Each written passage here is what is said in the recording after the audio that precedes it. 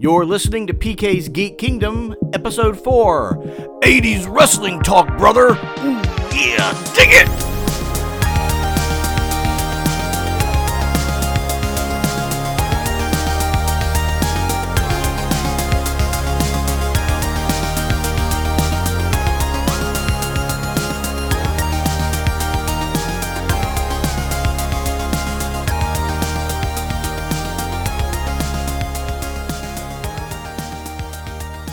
Now, before we get into the meat and potatoes of this episode, I did have a little bit of Geek TV I wanted to talk about, and that was a series on Apple Plus called Central Park. Now, this is an animated series from the same creators that brought us Bob's Burgers. So if you're a big Bob's Burgers fan on Fox, then you're probably really gonna love Central Park. It's the same animation style, it's the same irreverent humor that's all very character-driven. But whereas Bob's Burgers will occasionally have a song here or there, Central Park is a full-blown musical animated series, and I gotta tell you, we are loving every episode. I mean, they're knocking it out of the park every time. The songs are great, the characters are great, the voice cast is phenomenal and includes Kristen Bell, again, from Frozen, if you want to make that a connection again. Titus Burgess, who played Titus Andromedon on The Unbreakable Kimmy Schmidt. We have Daveed Diggs, who was another Broadway guy. There's a lot of Broadway people on here, between Daveed Diggs and Josh Gad, Catherine Hahn, Leslie Odom Jr., who, again, along with Daveed Diggs, were part of the original cast of Hamilton. Leslie is the main character. He's the dad, who actually is like the main groundskeeper and runner of Central Park, and his family live in this old house in Central Park. And without getting into a lot of the details of the show, it's kind of about them trying to save the park from a ne'er-do-well that lives in a hotel that she owns just off of Central Park, who is trying to buy up the land so that she can turn it into something else, and she's just a very devious character. And she, and I say she, is voiced by the amazing Stanley Tucci. And it took me a minute to realize who it was, but it's Bitsy, who is Stanley Tucci's character, may be my favorite character in the entire thing. She is absolutely hysterical. And again, on top of the regular cast, you've got recurring characters that are, again, all played by a lot of very famous voice actors, including Tony Shalhoub, who you may know from Monk fame, or Phil LaMarr, who was kind of a god of voice actors. If you don't know the name Phil LaMarr, look him up. You've probably watched 1,000 things that Phil LaMarr has done and didn't even realize it. To tie in yet another Book of Mormon, there is Andrew Rannells, who is in it as well. And as well as that, you also have H. John Benjamin, who is Bob in Bob's Burgers, who makes a cameo in this series as well. And yet another Hamilton actor, Christopher Jackson, is in this show as well. And again, it's 6 episodes in on Apple TV Plus. They drop new episodes every Friday, and the writing team for the songs is fantastic. You've got writers that are just regular standard writers, but then you also got people like Sarah Bareilles that's writing songs for the show, and every song is witty, every song is catchy, every song helps further the plot, which is hilarious as well.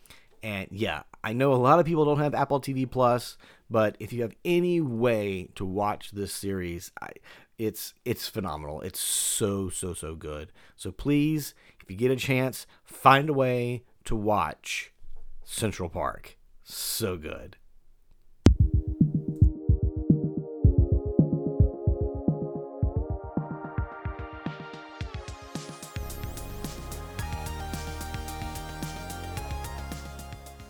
Like a lot of kids that grew up in the 80s, I was a big fan of professional wrestling. I came into it about the time that Hulk Hogan and the whole rock and wrestling connection was starting in the WWF. It'll always be WWF to me. In the early to mid 80s, and I really wanted to talk about it. And I thought, who better to kind of bring in on this conversation than a really good buddy of mine who I've done a lot of theater with over the years. And he kind of really embodies the energy of 80s wrestling in 2020. And so I have my buddy Ryan with me out of Orlando, Florida. Ryan, I'm so glad you could join me tonight. Well, let me tell you something, brother. Now, I probably shouldn't start out that way. Hulk Hogan's a bit problematic these days, but he is a little problematic, just a little bit, just a little bit. But yeah, not man, not as much as some other ones I've seen recently. Well, yes, if you've been paying attention recently, certainly. Holy cow! But anyway, thank you so much. Thanks for having me, dude. It's always good to talk to you. I like talking to my friends, and then also I love talking about pro wrestling because it's probably the one thing that's been with me my entire life. As long as I can remember, I've always had pro wrestling. Some things have come and gone along the way, but there's always been pro wrestling, and it started, in that Hulk Hogan time. I was you're a little older than me, but I was more kind of mid to late '80s, early '90s. Sure, was the heyday as a child, but Hulkamania was where it was at when I was a kid, and I remember crying when he lost to the Ultimate Warrior in the WrestleMania match. I remember just openly weeping pretty much anytime Hogan lost. You see, it's funny because I was such a Warrior mark. I get it. When he came along, and in retrospect, I'm like, why? But I really was. It's so funny that you bring up Hulk Hogan heartbreaking moments. For me, and I actually talked about this briefly on a previous episode, the heartbreaking moment for me was when Earthquake came in and sat on and crushed Hogan. Yeah.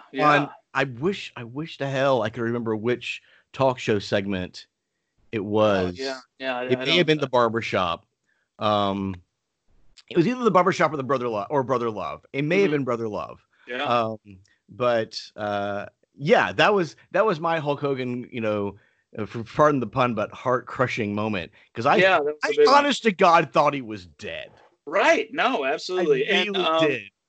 Just go back for a second what you said about kind of being ashamed of the Ultimate Warrior. Don't be ashamed of anything that you loved when you were a kid, because that doesn't count because you were a kid. That's fair. So, that's when you look back on it now, of course it seems ridiculous. But yeah, I was thinking about it. I was kind of going through what we were going to talk about tonight, and what exactly it was that drew me to this incredible world of Carney gone insane, thanks to Vincent Kennedy McMahon. Because let's face it, I mean, I was an NWA and a WCW guy as a kid too, just because like you, I grew up in the South.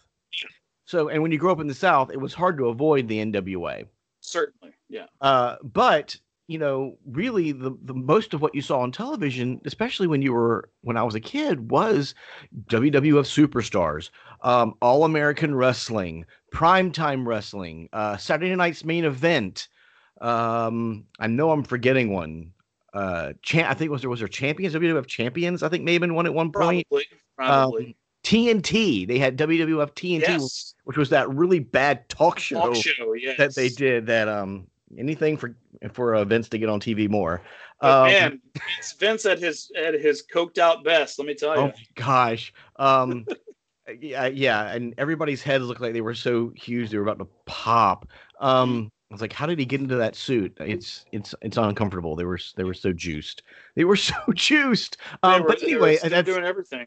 Yeah. So but I was like, I guess since I was a comic book kid first, like if I go back even a little bit farther in my pop culture fandom, I was like a big fan of like Batman and the Super Friends. And I was just getting into comics at about the age of like 7 or 8. And then I saw this wrestling thing, and I did what probably a lot of kids did. It was like, this is a real live comic book.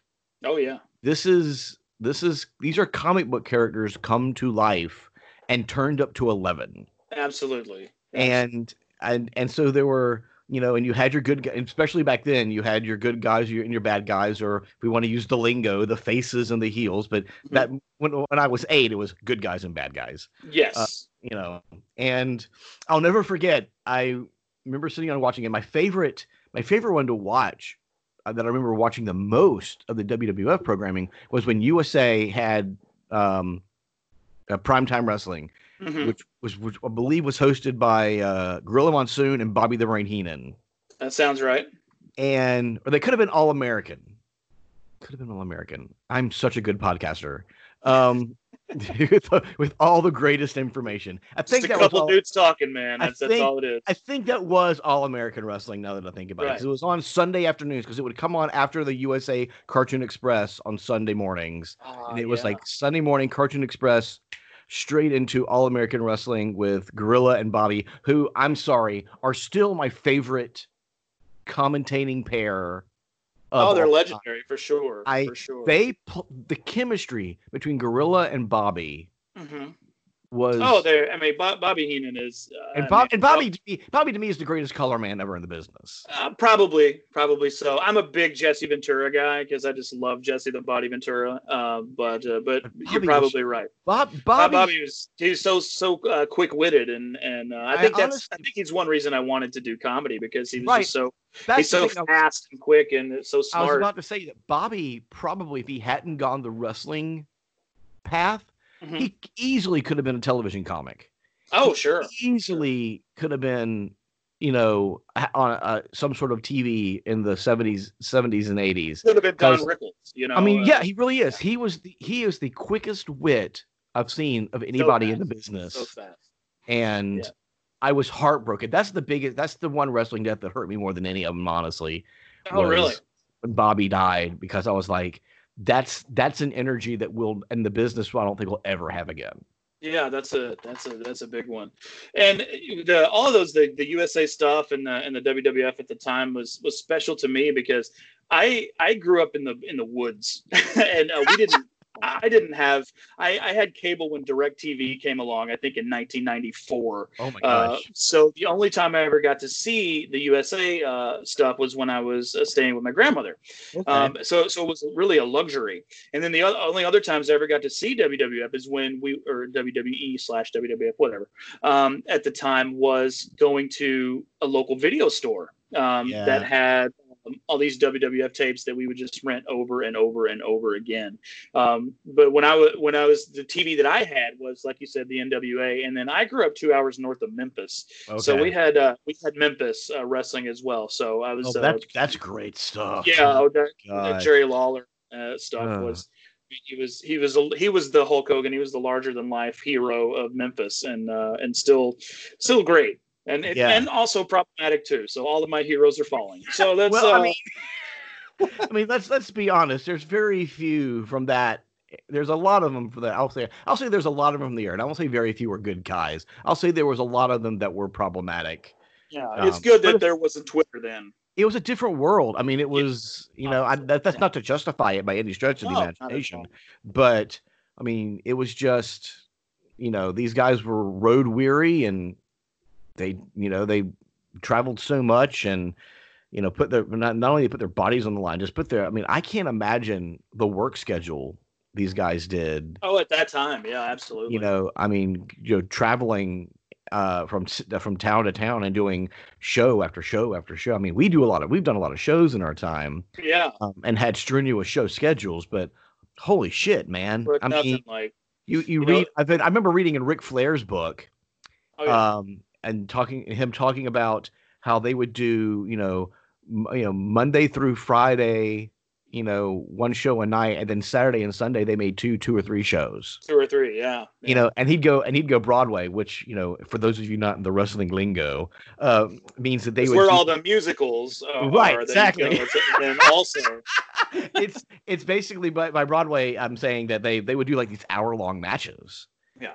And they would do them multiple times in one weekend. I'm like, I don't like mowing the lawn and cleaning the pool in one weekend. Yeah, no, it was a crazy schedule, and I think that's why you saw so many drug problems. Yeah, it's just that life is near impossible to do sober. So yeah, between the this is really going into a dark convo, but.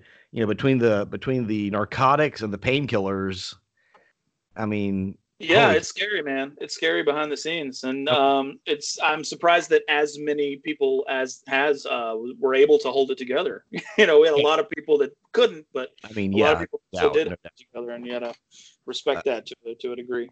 But so I thought, I thought what we do is we go through and we could kind of go back and forth and talk about some of our favorite characters from the time. Sure.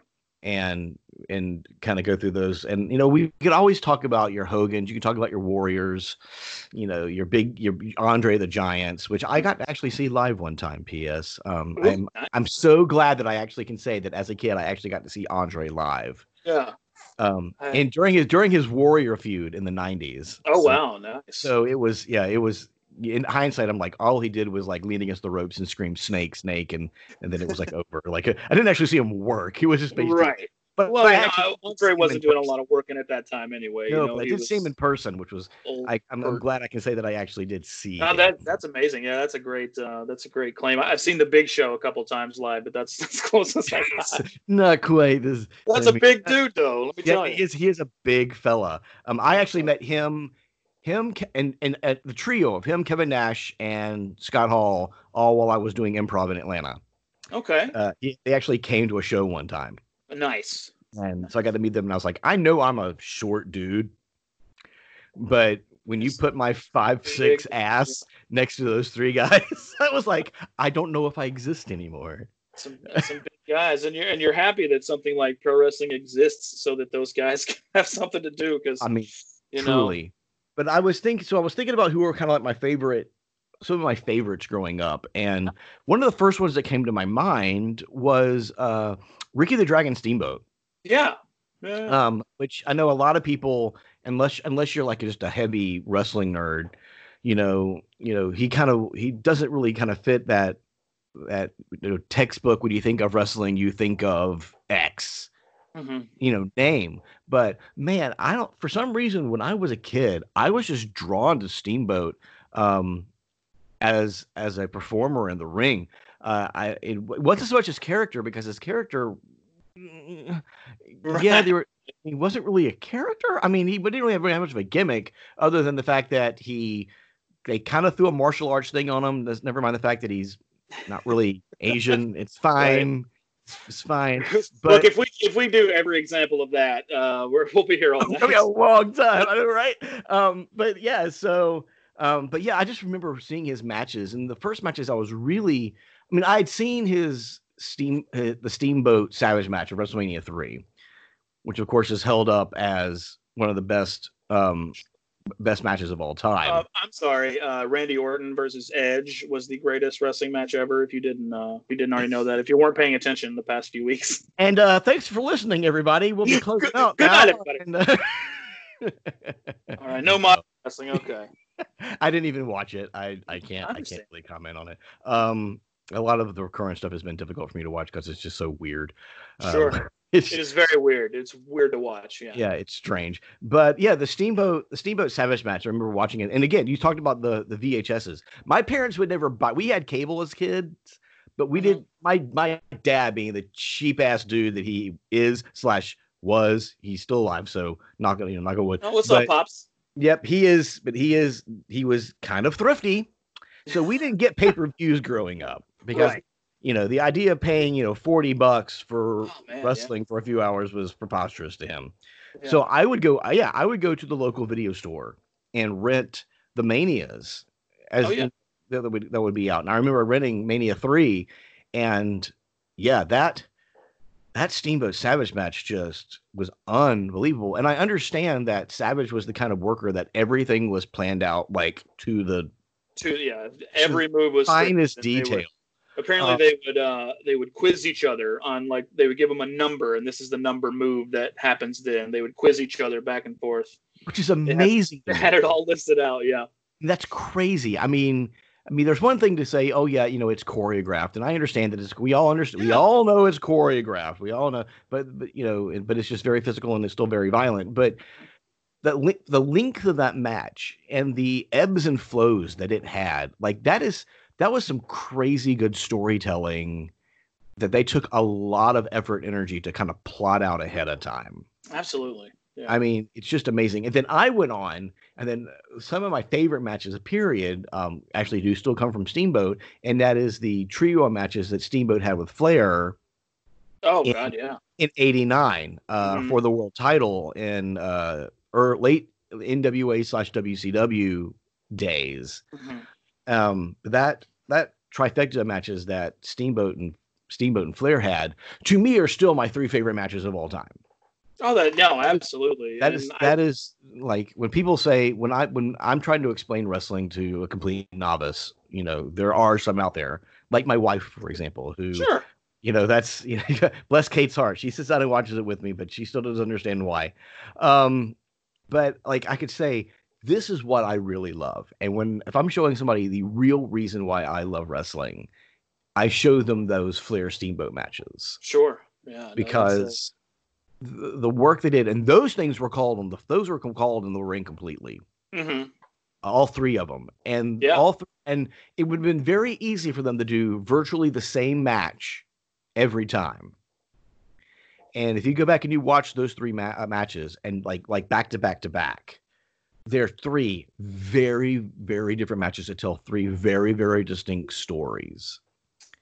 And Absolutely. to me, that is a testament to the performers themselves, Steamboat and Flair, for that matter. Because Flair in the late '80s, when he was kind of at his peak of Oh yeah.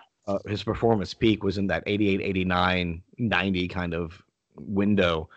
Holy cow! Like those things, they never get old to me. Like Oh yeah. a lot of matches, I enjoy them, and I'll go back and revisit them. But man, those three Flair Steamboat matches are just terrific stuff. Yeah, And they're great, and I always, my older brother is a big Ric Flair fan. That's his favorite of all time, and so, but yeah, watching Flair then, and just going back and watching a lot of that stuff is a lot of fun. At the time, I didn't appreciate it quite as much because I was a kid, so it didn't excite me if people have long, very interesting matches. I just wanted to see Hulk sure, Hogan slam the 500-pound giant, and that right, was that was what was exciting for me as right. a kid. But going back now and watching it, yeah, it's really incredible. Well, it's funny because I remember when I was first introduced to, just because of its television presence, to the WWF product, Mm-hmm. and we all know that it had a very specific flavor at that point in time. The WWF did. It Oh was yeah. the big characters. Yes. It was the huge arenas. It was the bump. Everybody had the huge bombastic, entrance themes. Mhm. Oh Um, man. but I distinctly remember the first time I ever watched the NWA on TBS at 6:05 on Saturday nights. Mm-hmm. The Um, Superstation. on the Superstation, yes, sir. And I remember how it was kind of a complete 180 in kind of style and format and presentation, with those studio shows Yeah. they would do. There were those with the small crowds, and the little interview section, the little interview area that was literally, like, you could tell was like right off from the ring. Mm-hmm. And for some reason, that stuff, like, for me, this is the way my mind rationalized it when I was like 8 years old. The WWF was, air quotes, fake, Mm-hmm. but the NWA stuff was real. That was the real stuff, huh? That was the real. What they were doing was legit. And Yeah. I don't know. I mean, I guess it was because they weren't as the characters and the performers were not as colorful or as, bombastic. Unless the Road Warriors were making Ah, there we a go. stop through, which, even at the age of 8, every time the Road Warriors stepped in, I was like, well, they're just gonna kill somebody, Yeah, they just murder people. Yeah. which is almost a legitimate statement to make. Yeah. But yeah, for some reason, for me, the NWA stuff was real, but the WWF stuff was the stuff that was not so real. And and again, I think it was all just because of the presentation and the formatting of the shows. Absolutely. Yeah. And so give me one of your favorites. Oh man, so I really loved Mr. Perfect, Kurt Hennig. Yes. I just remember those vignettes that they did before he debuted, and I was encapsulated by this human being, Oh, without a and doubt. yeah, and then of course he was so great in the ring, but him and also the Big Boss Man. The Big Boss Man was a big was one of my favorites too, and Dusty Rhodes. So those are the three that immediately come to mind when I Oh think of yeah, I mean, during around that time. Like, besides Hogan, of course, and Warrior and the big time folks and Savage and everything. right? Yeah, it's so great that you actually did bring up Mr. Perfect, Yeah. because he to me was such a great heel. Oh yeah. He had that you just wanted to hate, like you wanted to hate him. Oh yeah. I mean, it seemed well, quite honestly, anything Kurt Hennig did was pretty much seemed effortless. He was so Um, gifted he was just a at gifted the aspect of physical wrestling. athlete. Yeah, Yes. like he was just actually as an in-ring physical performer, he was just so good. And yeah, his character work, his gimmick work, just like he nailed it. Like And there was something about the Perfect Plex that I just oh loved that yeah, move. I mean, it was such a great move. and it fit him perfectly. I mean, Yeah. without no pun intended. But I mean, I think it was pretty intended. zing, pew, pew, jokes. But yeah, like that perfect plex, that fisherman suplex, just really, yeah, it suited the character. He did it like it was so great because it didn't seem like it didn't matter what size anybody was. He was Yeah. able to land that perfect plex. Yeah. Oh, And absolutely. I always love watching it because I would love it, especially because I'd love the snap over version, but I would always love it when it would kind of like slowly When float you do the over, slow one, yeah, yeah. the slow float over and then just land it. And I was like, and you're like, that son of a bitch won again. But and yeah, it was and great. then when Flair came to the WWF, Mhm. Mr. Perfect was his manager. Yeah, And yeah. so, and of course, I didn't understand at the time that Mr. Perfect was hurt and all that Right, stuff. But right. I was just like, oh, he's managing Ric Flair, the greatest of all time. This is, I mean, Made it was a perfect sense. magical Yeah, moment, yeah, magical time for me. Yeah. yeah. It was great. And yeah, you talked about Boss Man was great because to me, Boss Man is probably one of the best big men. Yeah, yeah. Him and Bam Bam Bigelow probably I mean, the best big guy. and I actually prefer Boss Man's Yeah, work over Bigelow's simply sure. because Boss Man he moved like he had the speed He of was so somebody half swift, his size. and so I mean, smooth in his movement. Yeah. and I don't think I appreciated that as a kid, but going back and kind of watching a lot of that stuff now, I'm like, that dude was like 300 plus pounds Yeah. and just moving like a light heavyweight in there. Worked his ass off. Yeah. And Just that's another one where the theme song was just hard impeccable. time, baby. Hard times. Hard It was certain times. hard times. Yeah, that was. I was gonna start plugging in some theme songs as we go, but I had a hard time with that on my last episode, and I'm not gonna try that again without unless I try to experiment with that ahead of time. Oh, that's okay. This is Patrick having a learning curve as he We does. all remember it, and if you don't, just go to Yeah, YouTube and that's Big right. Boss Man. YouTube is your friend. Amen. But then and then of course Dusty. I Oh don't really man. think I appreciated Dusty in his time, in his prime. Right. I just, to me, and again, this is, stupid little scrawny, Jewish kid from the South. He's like, if they weren't jacked up and muscled, Yeah. like to me, they didn't, it was like, well, how is this dude? I'm like, and again, that's another one that as I've grown up and gone back and watched a lot of his stuff, I'm Mm-hmm. like, dude worked in the ring, but holy shit, man, his whole career, I'd say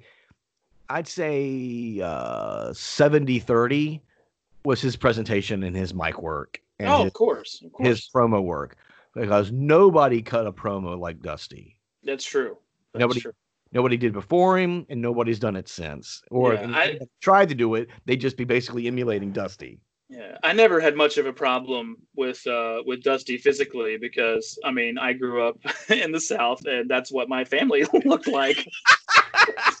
People in my neighborhood, that's what you look like, and so it never Son of a bothered me for a plumber. second Son of when a he went plumber. to when he went from NWA to WWF, and they put him in polka dots, and I loved it. I loved it when I was a kid. No, I see that was kind of because I guess I kind of came to fandom after he was kind of out of his NWA prime. Yeah. Before he kind of crossed over to the WWF, because I kind of dug his WWF work. And when they put him with Miss Sapphire.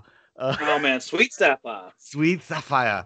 That's another heartbreaking moment when Sapphire turned. Oh yeah, man, $1 Million Man. That's another great Ted gimmick. DiBiase. Oh man. That's a great segue, because if we're going great heels of the 80s. Oh man. Really don't get much better than the $1 Million Man Ted DiBiase. They really, really don't. I mean, that's literally one that as a kid I was like, somebody needs to murder this man. Like he's pure evil. He was so great at just being. He just, and it's just kind of digress a minute. I've always heard that the heels kind of move the business. Right. It's the heels kind of dictate the tempo of a match. Well, yeah. The heels kind of dictate the dynamics. And when you've got somebody like DiBiase, oh man, just well, you mean you have to have a great heel, because then you have to want to see them get their comeuppance. And so I mean, if you don't have a great heel, then it doesn't matter. Right. And his work with Virgil, poor Virgil. Yeah. And I was right there when Virgil finally, kind of said he couldn't take it anymore. When he got it, yeah, man, what a great story. And he had those. I know he had a match with on pay-per-view with DiBiase. Mm-hmm. I'm flaking on whether or not that was a win for Virgil or not. I don't know. He won the $1 Million Belt at one point, I believe. So it must have been, yeah. Yes. Virgil's had such a stellar and long storied career. It really has. I mean, when you think of the greatest of all time, it's hard to pick out those real uncut gems. And he is a wrestling superstar, Virgil. So he is. He really is. Bless him. Bless him, sure. Guy had a great career. What can you say? He really did. And he certainly didn't know how to follow a meal ticket. Right. From promotion to promotion. I think he had 4 gimmicks in WCW when he finally went over. So that sounds about right. I think they changed his name. Like we're gonna give you this name and then this name, and because he was Virgil, because Dusty Rhodes is Virgil Runnels, and then he went to WCW, and then he was Vincent. Right. Because of Vince McMahon. So I mean, his name was kind of a rib his whole career. And then he joined the West Texas Rednecks. With Curt Hennig, the aforementioned, Hennig and Barry Windham. And I think they called him like Curly something. Yes, Curly something for sure. I mean, yeah, Curly Joe. No, Curly, maybe Curly Joe. And that's the never aforementioned Last Stooge. Yes. But yeah, DiBiase was amazing. I just, and he's one of the ones that, technically was never really a world champion in the WWF. I mean, I know technically he won it on a house show at one point, but he never made it to air or anything. Andre won and then sold him the belt. I think that was legitimate. I don't know why that was a problem. I mean, it does sound like a fair and square. Yeah. It's capitalism, people. Come on. It is. It really, really is. I remember, speaking of that, I remember renting the WrestleMania 4 VHS, which was it 2, maybe 3 VHSs? WrestleMania 4, right? because it had the world title tournament. Oh yeah. And it was like the whole damn tournament was on one pay-per-view along with the undercard. Yeah, it was they could have had the whole pay-per-view could have just been that tournament, but no, they're going to start it with like a battle royal that had like NFL players in it. Because that was the one that it came down to Bret Hart, and again, another one of mine. I can't say much about him just because I don't know a lot about his career, but I remember liking him a lot, and that was Bad News Brown. Right. Yeah.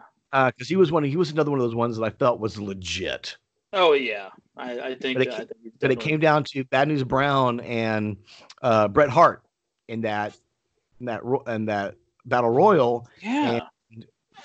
and I remember Hart winning it, but Brown like getting the trophy and like breaking it over his head or something. I don't know. Oh yeah, that Uh, makes. and then that was because William Perry was it. William the Refrigerator Perry was in that battle royal. Yeah, and a bunch of other like football. That's the big one I remember, just because like he was also a member of GI Joe. Yeah. He was a member of GI Joe. What? William Perry was as well. That's fantastic. He had his own action figure and everything. I did not know that. Which was a mace with a football on the end of it. Okay. So, because that seems dangerous. But yeah, so and that was the one where DiBiase and that was the one where DiBiase and Hogan and Andre had colluded to get the title, and then it got vacated. Yeah. And then they had the tournament, and where Randy Savage, the Macho Man, got his first world title run in the company. He was out of the tournament. Of course, Hogan had to be there at the very end to make sure that he got his rub as well. But because Hulk, that's Hulkster, brother. He's Speaking of Macho Man, by the way, how beautiful was Miss Elizabeth? Oh my gosh! Just like one of the most beautiful women of all time. Without a doubt, and a snappy dresser to boot. Absolutely. I remember the wedding of Randy and Elizabeth. Oh, Lord. Match made in heaven, match made in hell. That was I think that was SummerSlam '88, maybe. Oh man, '89, somewhere in there. But yeah, I remember that wedding because I had the WWF. I didn't see the pay-per-view, but I sure as hell had the WWF magazine that had all the. Oh yeah. Because I could actually get the magazines. But yeah, Elizabeth was great. And she was one of those great performers that, while she was technically a valet, I always hated that term. Right. But she was more than a valet. Like, she actually did stuff. Yeah. And was willing to like put, whether when it was when it was face Savage, she was willing to put herself in the line of danger for her man, or when it was heel Savage, she was always kind of pulled in a lot of times as almost a human shield. Oh, and he was so mean to her. Oh my gosh, it was crazy.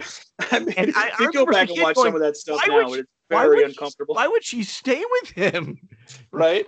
This is, it's like, this is the most abusive relationship that kind of probably, I guess, mirrored in real life some too, but I digress. Maybe, I don't know. I know he was, the stories I've read have been like, very jealous and all that. He was very jealous and protective, and would keep her locked in his, like, locker room area. Sex dungeon. Right, exactly. The Savage Dungeon. Again, another heartbreaking moment as a kid was when Savage dumped Elizabeth and went with Sensational Sherry when he was the Macho King. Yeah. And Sherry Martel, holy cow, that's another one. If we're talking about female performers that. Yeah. Oh man. I don't think she really gets. I mean, she's in the Hall of Fame for whatever that's worth. But just a great, she was a great wrestler in her own merit. Yeah. But then was just killer, and she managed some great movies at Savage, and she managed Harlem Heat, and I know I'm leaving out some other ones, but those are the two that come to mind. She was just a killer. Flair, I think, at least one time. I think there was a period, I think during NWA WCW that I think Flair actually had both Sherry Montel and he had all the women and woman Nancy. Yeah. Was with him as well at the same time, I think. Yeah. Plus, the Horseman had a good time. Oh yeah. Okay. So now we're going to talk Horseman. Okay. Because for me, when I discovered the Horseman and the Horseman angles, and that was when I actually became more of a NWA WCW fan than I was WWF fan. Right. Because I fucking love the Horseman stuff, man. Oh man, yeah. Those guys, and every iteration, Paul Roma iteration, not so much, but pretty much any iteration of the Horseman, I was on board for, and I wanted to see them get the crap kicked out of them at every possible moment. Absolutely. But Arn Anderson is. easily, again, if we're going back to favorites, another one of mine that I love Arn Anderson matches. Oh yeah. Arn was fantastic, and that's another one where when we were talking about the Perfect Plex, Arn Anderson's Spinebuster was. I mean, it's so beautiful, and he kind of invented it from what I know. Is he invented the Spinebuster, and but just another one of those where it was perfect.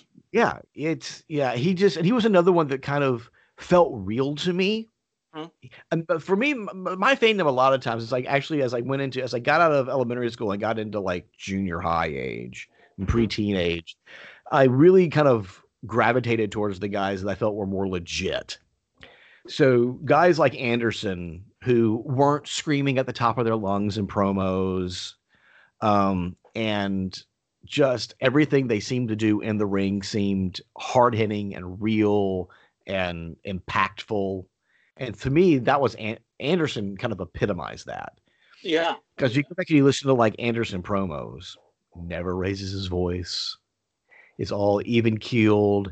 It's all very, very like articulate. One of the most articulate men on the mic probably during that time period. And actually, apparently, so from what I hear, was actually the one that actually coined the Horseman name for the group. And yeah, like I just and I followed him from Horseman to Dangerous Alliance. Oh yeah, if you're the Dangerous Alliance, to when he went to the and I was heartbroken. I've used the heartbroken a lot tonight. That's all right. It's heartbreaking times. It is truly heartbreaking times. But I was kind of pissed when he and Tully went to the WWF. Yeah, for their Brainbusters run. Yeah, with Bobby Heenan. And granted, they were great. And they did some great stuff. Their matches with the Rockers. Oh yeah. Were fantastic because they pitted such great, diametrically opposite teams. Mm-hmm. Both in character and in style. Sure. But they had the series of matches that the Brainbusters and the Rockers had were phenomenal stuff. My sister had a Rockers poster on her wall when I was a kid. I'm sure she would love to know that I'm saying that for everybody in the world to know that listens to this. It's okay. I'm pretty sure I did too. I'm pretty sure I had a Rockers poster that came out of like the centerfold of the WWF magazine at the time. And I think the only wrestling poster I ever had, I had a Warrior poster. Okay. I did have that up at one point or another. But yeah, the Horsemen, big fan of Arn, Flair, obviously. I loved it when Barry Windham joined the group because again, Barry Windham's another one of those guys that, maybe doesn't get the love that a lot of other guys get from that era. Yeah. But I done a bunch of reading recently, and I've read a lot of stories about Barry. And Barry was one of these guys that was such a naturally gifted athlete that never really went to the gym. Never really had to work out or train much. Yeah, it just came naturally. He had just amazing cardio and amazing just physical gifts. Yeah. And he was a big dude. Like he wasn't bulky, thick, Hogan ripped, but he was just a naturally big guy. Yeah, he was a hoss for sure. Yeah, and so I enjoyed him. I think the iteration of the Horsemen that was Flair, Anderson, Tully, and Windham with JJ as the manager, probably my favorite iteration of them. That's probably the best one. Yeah. Only seconded by the version that was Arn, Flair. There was Brian Pillman was a member of the group. Pillman was a Horseman, yeah. And I remember enjoying that a lot, just because I remember thinking no one seems to be able to kind of get a handle on him. And from what I hear, a lot of the boys didn't know that when they were getting worked. Right. Yeah. He was by Pillman. Like he was constantly just trying to just keep everybody, both that he worked with and the audience, the fans, on their toes. Sure. When he went to that loose cannon gimmick. That's another one that we, damn. I mean, I sometimes sit and think about what we would have gotten out of Pillman in some shape or form, even though maybe physically he couldn't go anymore, Right. if he hadn't have passed away. Right. Like what could he have provided and contributed to the business, even outside of in-ring work? Because just maybe clinically insane. I think the jury is still out on that, but damn, like that whole loose cannon gimmick, once he kind of dropped that white meat baby face thing that he did in early WCW and just kind of went off the deep end. It was like, I dug that stuff, man. He was a wild dude for sure. He just, and I think a lot of it apparently came from when he was injured to the point where he couldn't do the high flying stuff anymore. Mm-hmm. So he had to change his in-ring style, and rather than just change his in-ring style, he changed the whole gimmick and just freaking nailed it, man. Just unbelievable stuff. But yeah, I'm trying to think. I remember we watched the first what was it called? Clash of the Champions. Oh yeah. And when they would win those on TBS, mm-hmm. and that was my first introduction to Sting. Oh yeah. And when he had his title match with Flair, mm-hmm. that kind of went the distance, went mm-hmm. to Broadway. Use that stupid ass term again. But and I was crushed when, time ran out just as he was, locking in the Scorpion Deathlock. And the old dusty finish. And Flair was getting ready to tap, and he starts tapping, but just before he starts tapping, the bell rings, and you think he's won the title, but no, the time limit ran out, man. You didn't get it, and just didn't make it. I remember, and I was a little Stinger. I was a warrior and I was a Stinger, and the ironic thing being they both came into the business together. Yeah, makes sense. So, yeah, but two again, just so can we talk about two different dudes in the business? Right. Sting and Warrior, man. Holy wow. Yeah, they don't get much more different than that. I mean, Sting's always seemed like the private type. Right. Whereas Warrior was not that at all. And Sting apparently, and Sting really had a love for the business. Oh yeah. I'm taking this all off of. I'm totally ripping off like other podcasts and things that I've listened to. But everybody steals from everybody. Yeah, you got that right. But Sting had a love for the business. Warrior really was kind of in it for the money, mm-hmm. and he knew he had a marketable gimmick. And then when Vince finally made him, the gimmick, the Ultimate Warrior, he thought he could just live on the gimmick, and he did for I guess a while. For a while, yeah. Till people just couldn't work with him anymore. Yeah, but what a fairy tale ending that guy got. Oh, jeez. Yeah, it's so funny. I was just listening to, again, to plug another podcast. I was listening to Jim Ross's podcast. Yeah. And they did a whole episode on Warrior recently. Yeah. And Ross, understandably so, did not have a lot positive to say about the guy. I don't think there's a lot of people that do have a lot of positive things to say. It's hard to find people that really. He says that he really didn't have friends in the business. Right. And that's a lot from what I hear of his own doing. Oh well, yeah. He kind of ostracized himself. I remember reading some of his rants like early in the internet. And it's just wow. It was bad. It was Destrucity. Oh, it was rough, man. But yeah, he talked about a guy again. Yeah, you're right. The fairy tale ending. Mm-hmm. I actually that was the first year of the WWE Network, because I remember watching the Hall of Fame going into Mania that year. Mm-hmm. I think that was 25. I believe that was 2014, and yeah, from kind of being welcomed back with open arms, so to speak, to the company, and having his kids up there on the stage with him, mm-hmm. and his wife to have his speech, and then the next night to do or the Monday after, do Raw.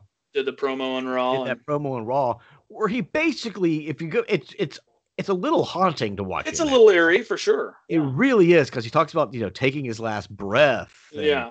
All this stuff, and to think that he didn't die, he was dead within 12 hours. Yeah. Of that. Maybe he knew. You know.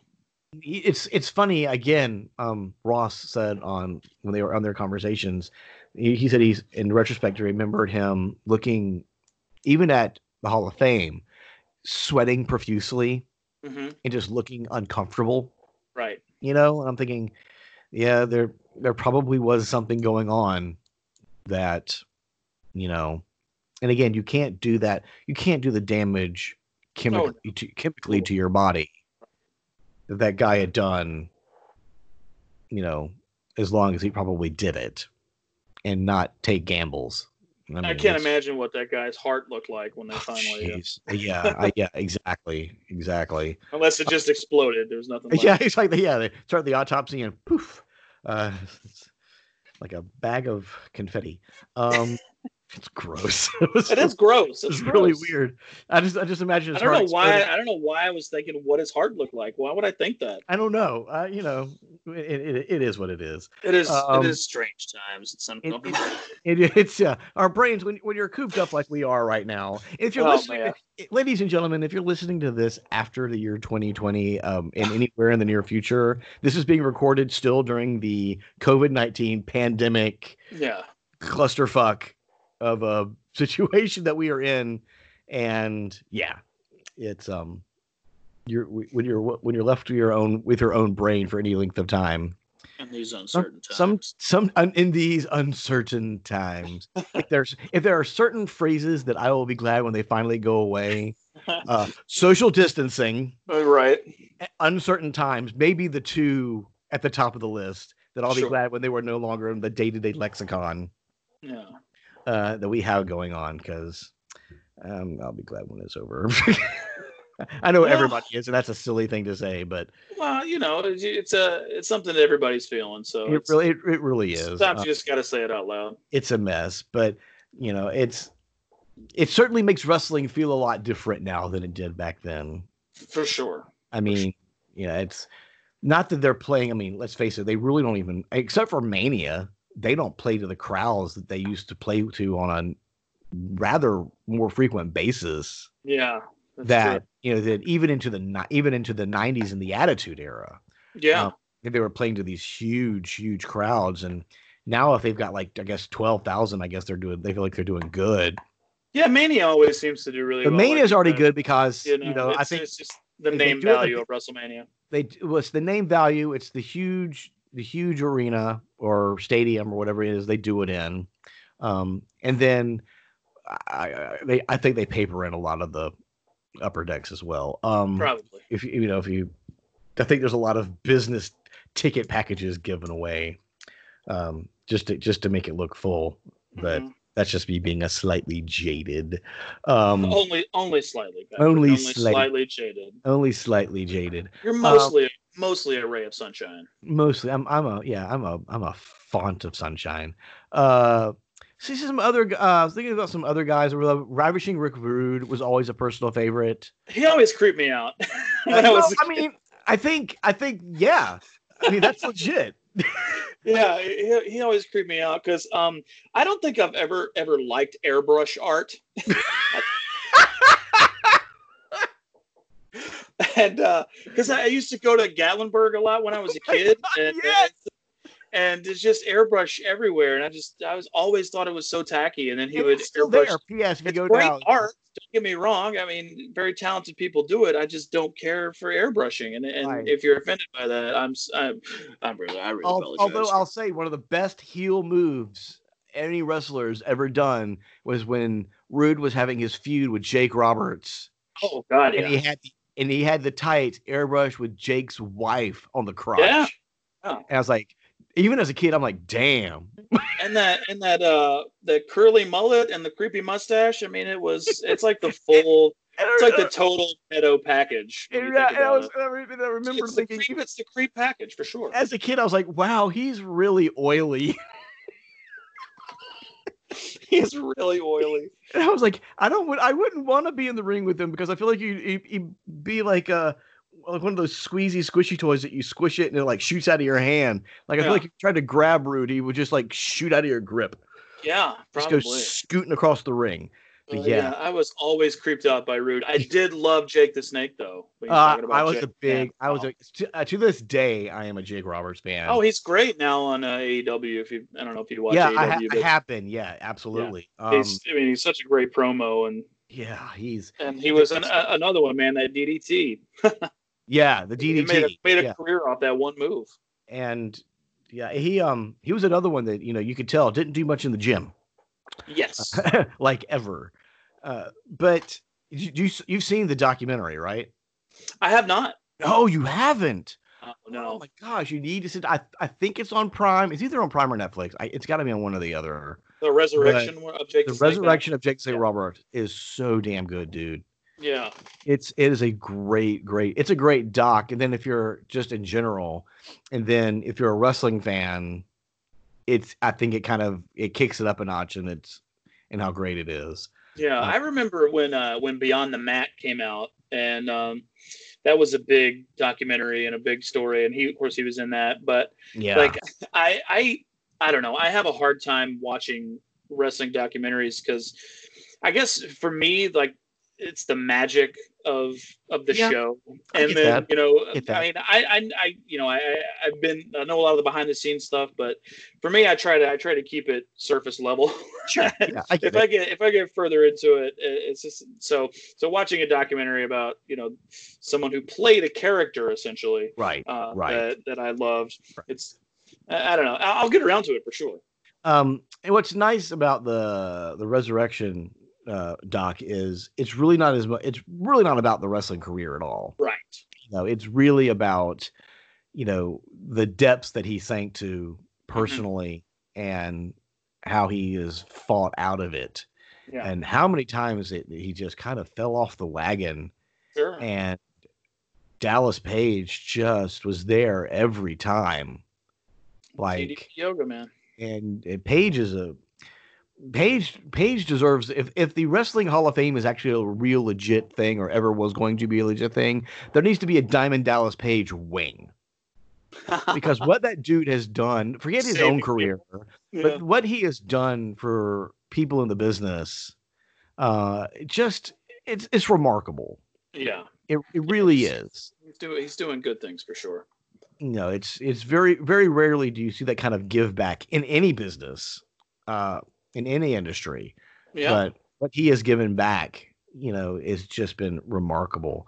But here I was going through another list of guys, other characters. Vader, I was always a big Van Vader fan. Yeah, it was another one. He scared me. He scared me too. He had that headpiece that like blew steam.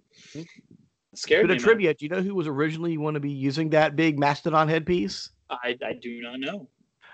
Ultimate Warrior. Oh, okay. So before he got signed to the WWF, New Japan was looking at him. Mm-hmm. And they had this gimmick, but they didn't have anybody for it yet. Oh. And they were actually going to put him under that helmet. But then he took the Vince money, and Leon White, Big Vader, ended up being the guy that ended up with the gimmick. Yeah. Which, you think about it, you're like, I can't imagine Warrior. Right, as Vader, He wouldn't have been Warrior, but I mean, I just don't picture them. I mean, that helmet thing fit Vader perfectly. Oh yeah, it was great. Yeah. Like so good. And again, that was one he scared me as a kid too. Mm-hmm. I actually remember back growing up in South Carolina, we went to some matches at the Carolina Coliseum. And Vader was TV taping matches, but they had some non-taped matches they were doing as well. And Vader, at some point in the night, wrestled some enhancement talent fella, some poor schmo that probably worked locally. The Gambler. Right. So the Gambler, but was wrestling some dude.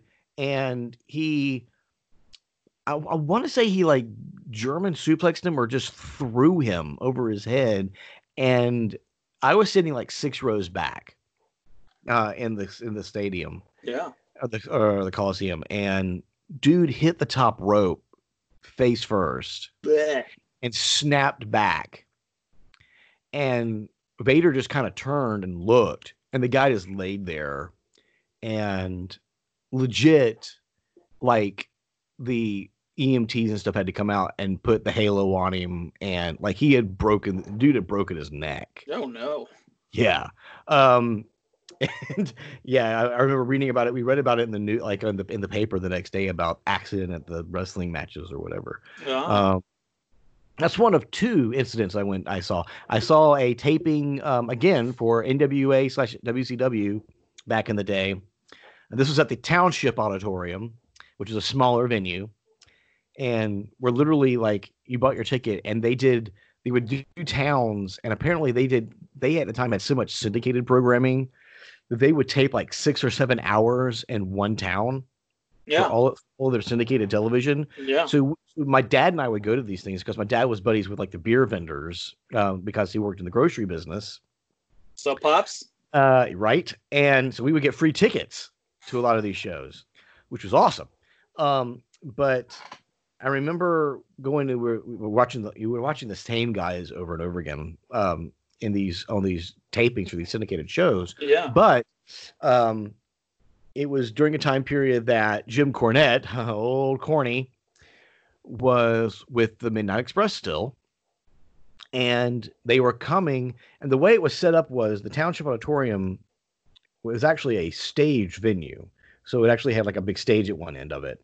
Okay. But they didn't put the ring on the stage because that would be weird. So they put it in the middle of the house, and they just used the stage area for where the wrestlers would actually come in. So they'd come in off the stage into the house to the matches. And we're sitting there. Again, we had pretty decent seats thanks to Budweiser. And sponsorship. Right. Zing.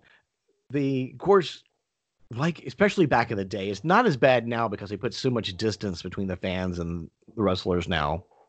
But you know, fans could reach out and grab and pat and slap and all that kind of stuff. The wrestlers as they were coming to the ring, right? Mm-hmm. As people were wont to do back in the day. Sure. We saw this happening, and the Midnight comes through, and Corny comes through, and somebody grabs Jim Cornette hard enough to like spin him, essentially, in where he stands, and Cornette literally started wailing on the dude with his tennis racket. not kayfabing it, like no. Turned out the dude was Down syndrome. Oh Jesus. Yeah. And for the longest time, my dad and I had this story, and we would talk about it. But I would go on the internet, and I would try to find it. I could never find evidence that it ever actually happened. And I was beginning to think, up until this last year, that it was some sort of fever dream. But then, again, talking about other podcasts, I was watching one of the Tony Schiavone podcast, listening to it. And sure as shit, they started talking about that story. You must have felt so awesome. And I was like, oh my God!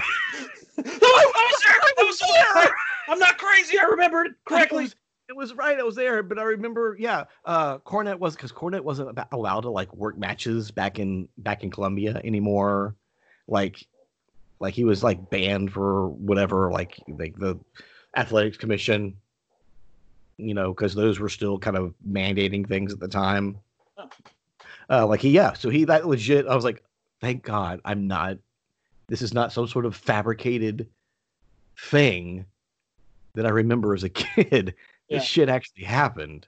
It was nuts. But yeah, so Vader was a scary one to me. I was a big fan of the undercard guys growing up. You know, I was the main event guys were fun and they were great, but I really loved guys like, you know, I was a huge Owen Hart fan when he came in as the Rocket. Okay. When he first came in. Mm-hmm. And I was a fan of his when he was the Blue Blazer originally, you know, before we even knew him as Owen. Right. he was in the F as the Blue Blazer. I had a Blue Blazer poster. Yeah, Nice. I'm having like total recall now. Wasn't that crazy? Like something will just happen and like, oh my god, I remember. How do I remember that? I know, but I remember I was a big fan of Owen, and a lot of it was just because he was doing stuff that you didn't see other guys do. Oh yeah, because he was one of these guys that physically was able to do just stuff that he was a good 10 to 15 years ahead of his time in terms of a lot of the wrestlers doing this kind of stuff. Oh yeah. You know, he was just so quick and so agile. I remember when Cactus Jack Mick Foley came into my life as a child. Mm-hmm. When working for, I remember first. You said you didn't have cable, so you probably don't remember this, but ESPN used to have the rights to run World Class Championship Wrestling out of Texas. Right. And that was on like every afternoon when I came home from school, like at 3:00, 3:30. WCCW was on ESPN. Mm-hmm. Like Monday through Friday. It was nuts. Yeah. Wow. So I was exposed to a lot of those guys, you know, the Von Erichs, mm-hmm. the Angel of Death, okay. Gentleman Chris Adams. Oh yeah, remember him? But that was my first exposure to Cactus Jack. Yeah, he came as part of Skandor Akbar's, like a stable. With I think Abdullah the Butcher was in that group, and you know, is that whole cadre. And that was another one that I remember being legitimately scared of when I was younger. Like I was like, this dude's on a different level in terms of what he's doing. Yeah. Because I remember the first time I saw him do like one of those elbow drops off the apron onto the concrete floor. Right. You would watch the back of his and when he would hit it, that's fine. But the times that like dude would roll out of the way, and Jack would just take those sick head bumps on the concrete. Would watch the back of his head bounce off the floor. Mm-hmm. And I'm like, I'm sorry. I know this is, again, quote unquote, staged, but you don't bounce your skull off the concrete. It's not a good idea. No, but I just remember in the sick, like, and when he's got into his feud with Vader in early WCW, and I don't know if you've seen much of that, but they about killed each other. Oh, yeah. Yeah. Look, that's where the famous Mick got his ear ripped off. You know, yeah. Didn't happen. Where they were in Germany and he had his ear ripped off in the ring. Or the stuff that I remember, there's a great, if you have never seen it, I can't remember which pay-per-view it's on, but there's a great tag team match, hardcore tag team match, before hardcore was a thing, between the Nasty Boys. Oh, the Nasty Boys. And Mick Foley, or Cactus Jack, excuse me, and Max Payne. Okay. Do you remember Max Payne? Very vaguely. Those two were a team, and they teamed against the Nasties. And it was a hardcore match, again, before ECW. Mm-hmm. And you watch that match now, they are, the number of times they come close to just braining each other, just killing each other. It's ridiculous. It's insane. It's ridiculous. Yeah. And the WCW, it's a shame. And it just kind of goes to show that WCW just didn't kind of know what they were doing half the time. Sure. Yeah. But they just didn't know what they had with that stuff. When I think of when I first remember Cactus Jack, I remember that it was like his weird cage match with an electric chair. Do you remember this? Yes, was it the Tower of Doom match? Maybe Tower of Doom. I think was the 3 or 4 cages on top of each other. Yeah, but no, this was the Chamber of Horrors. Chamber of Horrors. There it is. Match. Yes. Yeah, there was an electric chair in the middle of the ring. He was in it. Abdullah was in it. The Steiner brothers, who are probably my favorite tag team of all time. Yeah, we haven't talked about tag teams very much, but yes. Yeah, and it's some other people that I'm forgetting, but that was the most ridiculous thing of all time. And I remember it scared the crap out of me because that was one of the moments I was legit lost in it, and I really thought that they electrocuted Abdullah the Butcher. Yes. Yes. Oh my God, that match. I go back and watch it now, and it looks so fake and ridiculous. But at the time, and the fact that if you watch it, like the switch for the electric chair, they actually mistimed it or something, right? It got knocked early on and fell into the on position. The on position, and somebody had to go over there. Like I think finally, like one of the refs or something, like pushed it back, and like it was, oh gosh. It's so good. A lot of that early the early '90s WCW stuff. Yeah. And I loved Dustin Rhodes when he first came around. The natural baby. Rhodes. Yeah, I mean, because I was such a big Dusty fan. I was like, Dustin was a treat at that time. Dustin was great. Dustin's always been good, though. That's true. He's always been very good. It was another one that when it started doing Goldust, that weirded me out a little bit, but he grew into it. Well, so funny. It's funny you mentioned the whole Goldust gimmick because I remember seeing those first vignettes for Goldust, and I remember watching the first couple, and I was like, "Oh, this is really weird." Then I remember the moment there was like the second or the third one, he was doing it, and I had that moment up, and I went, "That's Dustin Rhodes." Yeah. And it all clicked together in my brain, but. I was like, oh my gosh, that's freaking Dustin Rhodes. Mm-hmm. Yeah, because when it first couple of vignettes, I did not recognize him at all. But talking about a guy who poured himself into a gimmick, man. It's still going, man. I mean, yeah, more or less. But yeah, the Goldust gimmick was talk about shit that's ahead of its time. Oh, yeah. I mean, good grief. Well, without even going into when it really went off the deep end during the Attitude Era. I was like, wow, he's wearing a ball gag. Yeah. That happened. But then again, I mean, back in the 80s, you had Demolition, and they were in S&M gear, so... They really were. In retrospect, Demolition was Vince's answer for the Road Warriors. Yeah. The Demolition... Never scary leather daddies is what it was. The scary leather daddies, Axe and Smash. I never bought into them just because I'd seen the Road Warriors, Hawk and Animal first, and then you look at Demolition and you kind of get the idea that they're going for that. But I'm like, oh yeah, they just do not look, and they were great workers. I mean, they were great guys. But they did not look as legitimately dangerous. And they just, I mean, like we were talking about earlier, they didn't just murder people like the Road Warriors did. Right. The Road Warriors. They were booked so dominant, the Road Warriors. Well, they were. And what was it I was watching? It may have been the Dark Side of the Ring episode about Hawk. Well, it's this past season. Yeah. But they were talking about how, for the longest time, they weren't signed to a specific promotion. They were just they were treated as an attraction, kind of like Andre was. Yeah. And so they just kind of went from promotion to promotion, but wherever they went, they came in like at the top of the card. Right. Whether that, region, that territory had seen them or not, they came in top of the card and would obliterate whatever tag team was at the top of the card as well.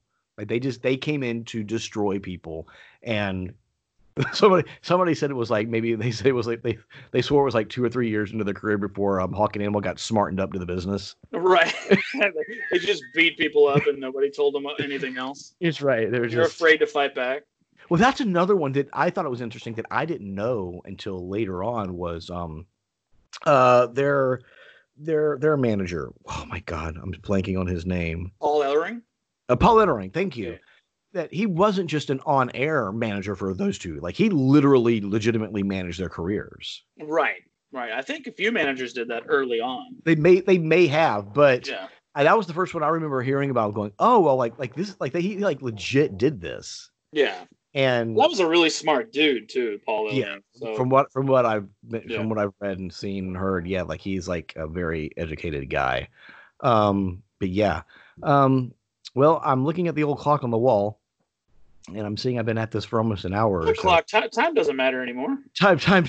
Yeah. What is it? It's Who Cares 30. It legitimately is. But dude, this has been so fun. Thanks, man. It's good to talk to you. It really is, and I'm so glad you could do this. Do you have? I'd say, do you have anything to pimp or promote? But yeah, not really. I mean, if you want to find me, I'm out there. I'm on Twitter, and I'm doing shows in Orlando. You're in the Orlando area. What's the pirate show you do? Pirates Dinner Adventure. Okay, cool. And then also I work for Sleuth's mystery dinner shows, and right on. Both open right now, so if you're in the Central Florida area, those are things to definitely check those out. Are great shows, whether or not I am in them. They are even better when I'm in them, but they are great regardless. I'm itching to perform again too. It's been I haven't done anything. If we now could digress for a second, I haven't done anything. I'm trying to think. I directed back in the first quarter of the year, but I haven't performed since fall of last year. Right. So it's been a piece. Yeah. So I'm itching to kind of find anything to do performance wise. I think that's one of the reasons why I started the podcast, because it gave me some sort of an outlet. Yeah, it gives you something to do. To do something. But anyway, again, so great to talk to you. Yeah, man. And give Danny our love. Do. And we will hook up again soon. I'll talk to you later, brother. And that wraps up this week's episode. I want to thank everybody who has downloaded it and listened to it, as well as the previous episodes. I promise I will start doing more episodes as I get better and better at this. So please just keep listening and tell your friends about it. And the more listeners I have, maybe the more I'll record. Who knows? I'm just kind of throwing that out there. If you want to reach me with a review or a question or a comment, you can email me at pksgeekkingdom@gmail.com. Oh, and if you like the new music I had on the show starting with this episode, that has been provided by my friend Cameron Bortz, who does great original music work. So if you have any need for any original music, jingles, songs, or anything like that, you can reach him, well, right now through me, but he has a website that will be going live very soon. And as soon as I have that information, I will provide it to you. Again, thank you so much for listening this week, and I will talk to you soon. Have a good one.